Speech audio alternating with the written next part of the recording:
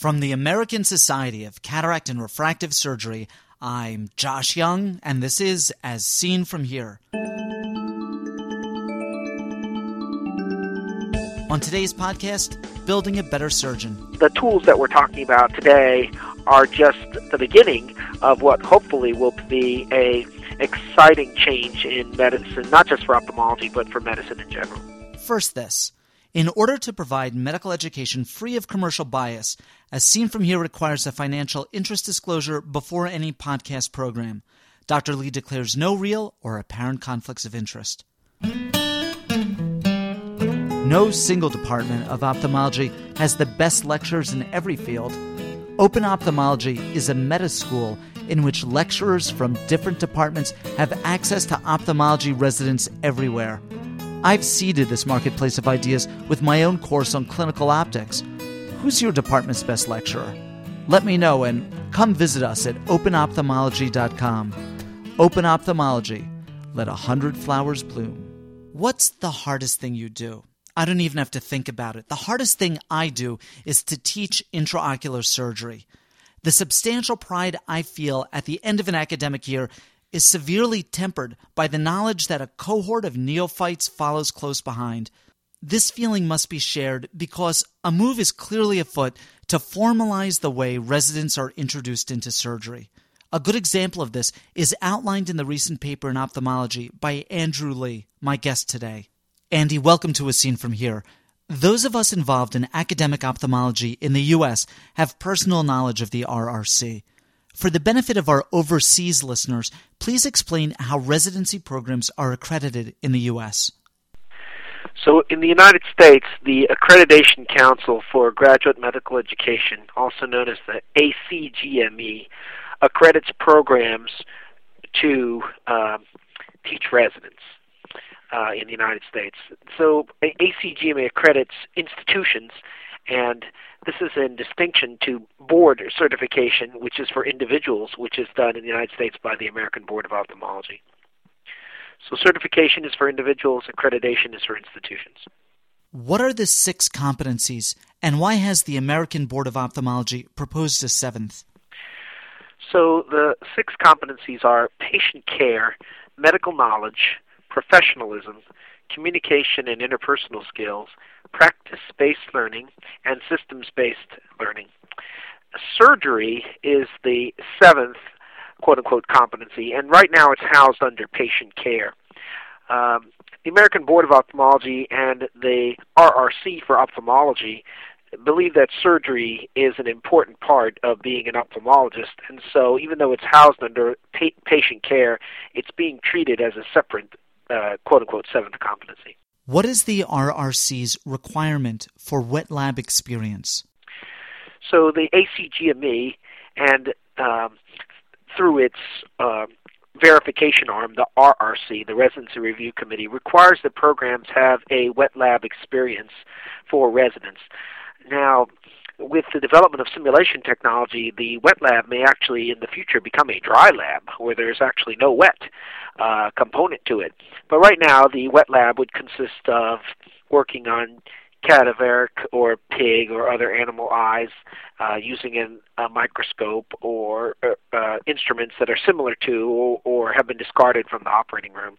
So everybody has to have a wet lab of some type, but the components of the wet lab have not been completely described by the ACGME yet. Like a lot of challenges, many programs have chosen to outsource the problem of surgical volume. Yes, the number of cases that a resident does at their home institution is typically what we count towards the minimum numbers required for surgical competency and also from an accreditation standpoint for the program. Many programs send their residents to increase their surgical numbers and experience at other places in the United States, which is fine. And some programs send their residents abroad. Most of the time, those numbers are not going to be counted towards the accreditation numbers because they can't be adequately verified. The supervision is different, and the follow-up in terms of post-operative care is probably not of long enough duration to provide us with meaningful surgical numbers. Andy, what about simulators and virtual surgery? So simulation technology is definitely an expanding and evolving tool for us to be able to assess resident competence in surgery. The advantage of simulation is that it allows us to simulate real-world situations without putting a live patient at risk. So the things that it's really good for are simulating cognitive scenarios where the resident would have to deal with a potential complication or surgical mishap without actually having to wait for that to occur in a real live patient. So from a simulation standpoint, we'd like to simulate things with low fidelity for cognitive scenario reconstruction, but for technical skills, we want to have a high fidelity instrument mock that actually resembles a real world situation. So for a high fidelity simulation, we would like to have tactile and visual replication of the real world environment. Eventually, it will be a virtual surgery where the surgery would take place in real time and in three-dimensional space, and the instruments that are being held would actually feel like and respond like real instruments in the real world. Right now what we have is two-dimensional and some three-dimensional representations of the real eye, but in very, very stylistic fashion, and low fidelity mocks for replicating cognitive scenarios. I think that as simulation technology improves, we'll be able to shift more and more of the practice of the basics of surgical technique and instrument recognition and use to the simulation, and this will eventually take the place of the wet lab and will be a dry lab, so to speak, of technical skills and knowledge about complications that can be replicated in a virtual environment. What is the OWL curriculum? So at the University of Iowa, we have an ophthalmology wet lab, which we abbreviate with the term OWL, the ophthalmology wet lab. So the Iowa version of the ophthalmology wet lab, the OWL, is our attempt to provide standardization for the wet lab curriculum, which is a requirement from the RRC, but also provides pre- and post-testing of knowledge base, allows for deliberate practice in the wet lab, and increases the residents' awareness of what is expected of them in terms of instrument knowledge and prerequisites before going into the operating room.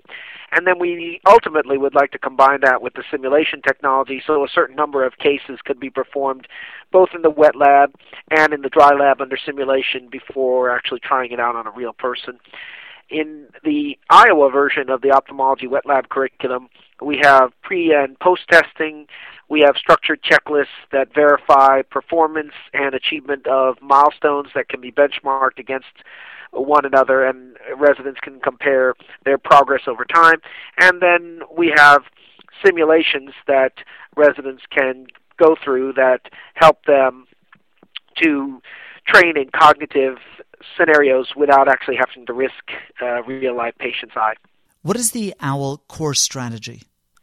The Iowa strategy is no different than what would be used at other institutions. It simply serves as a model or a template, if you will, for them to get started. But there's nothing unique about Iowa that would preclude the use of the Iowa OWL at any institution in the United States.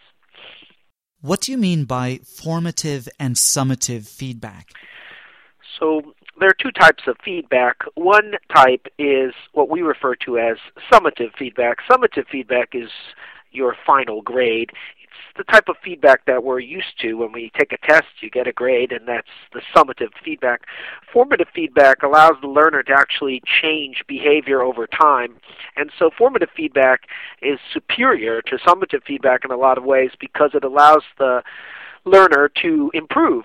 It provides them the opportunity and gives them explicit written directions on what they did wrong and what areas they could improve in and how to move to the next level. Formative feedback can be summed so that you can provide the resident with a summative grade at the end. And so all summative encounters should probably be composed of a series of formative feedback encounters. What is the Erickson model? So the Erickson deliberate practice model is quite simply that expertise within any domain of competence needs to be practiced, and practice in the sense of having a learning plan, knowing which steps you're going to replicate, and then repeating them over time to develop expertise within a certain skill set before moving on to the next step. So in the Erickson model, as applied to other domains of expertise like music or professional sports, for instance, even professional athletes and professional musicians engage in deliberate practice where they hone their skills but also improve their skills over time. So the concept of deliberate practice is applied to surgery is having the composite pieces of a surgical case broken down into its component parts and then practicing that part until you're ready to move to the next step. So the best example would be capsulorhexis at the University of Iowa. Residents practice on the rhexis component and complete the rhexis in an otherwise perfect attending case, and they keep practicing the rhexis component on live patients until they're ready to move to the next level, and then they can build on their expertise acquisition over time. So the deliberate practice model is simply deconstructing the task, repeating the portions of the task until there's a certain competency reached, and then moving on to the next task. How do you assess outcomes? How do you know that this method works? So we have to wait and see on whether it actually will make a better resident. In the short term, we have pre- and post-test scores that show that residents' knowledge base improves before and after the educational intervention. We also have learner satisfaction data that suggests that resident confidence in certain portions of procedures and their satisfaction with the learning process is improved by having explicit written direction, formative feedback, and access to deliberate practice. And then we have the faculty global evaluation of performance, which is the faculty members feel that the residents are performing at a superior level based on the educational intervention. I think that in the future, external measures will be required that will incorporate patient satisfaction as well as hard outcomes data like visual acuity, vitreous loss rate, ACIOL insertion, reoperations. These types of external markers, in addition to satisfaction markers and quality markers in the future, will be the external outcome measures that will prove that the educational interventions that we're doing actually improve performance over time. If other programs want to adopt this or a similar model, what pearls would you give them? So all of the work that we have done is obviously non-proprietary, it's non-commercial, it's free, and the main things are starting small and showing success with a small bite first, and then as there's a certain comfort level and some buy-in is achieved locally, then moving on to a larger implementation process. You can't do everything all at once. So for smaller programs, I would recommend starting with just one tool, assessing one part of one domain of one competency, testing it out on their learners, engaging the faculty and getting people excited about the opportunity for educational innovation. And then once a core of enthusiastic and excited, like-minded individuals is participating, then the program can expand to use more tools and take bigger bites over time. Andy, is there anything else you'd like to add? I think that we're at an exciting time in medical education. The Flexner Report was really the last time that we had the opportunity to make a reform in medical education, and the Flexner Report is what led to our current model, which is accreditation, certification, and credentialing based on the apprenticeship model. I think a similar type of evolution/revolution is occurring with the competencies, and so we are moving from the apprenticeship model to a competency-based model, which will incorporate outcomes assessments, and the tools that we're talking about today are just the beginning of what hopefully will be a exciting change in medicine, not just for ophthalmology, but for medicine in general. Andrew Lee, thank you so much.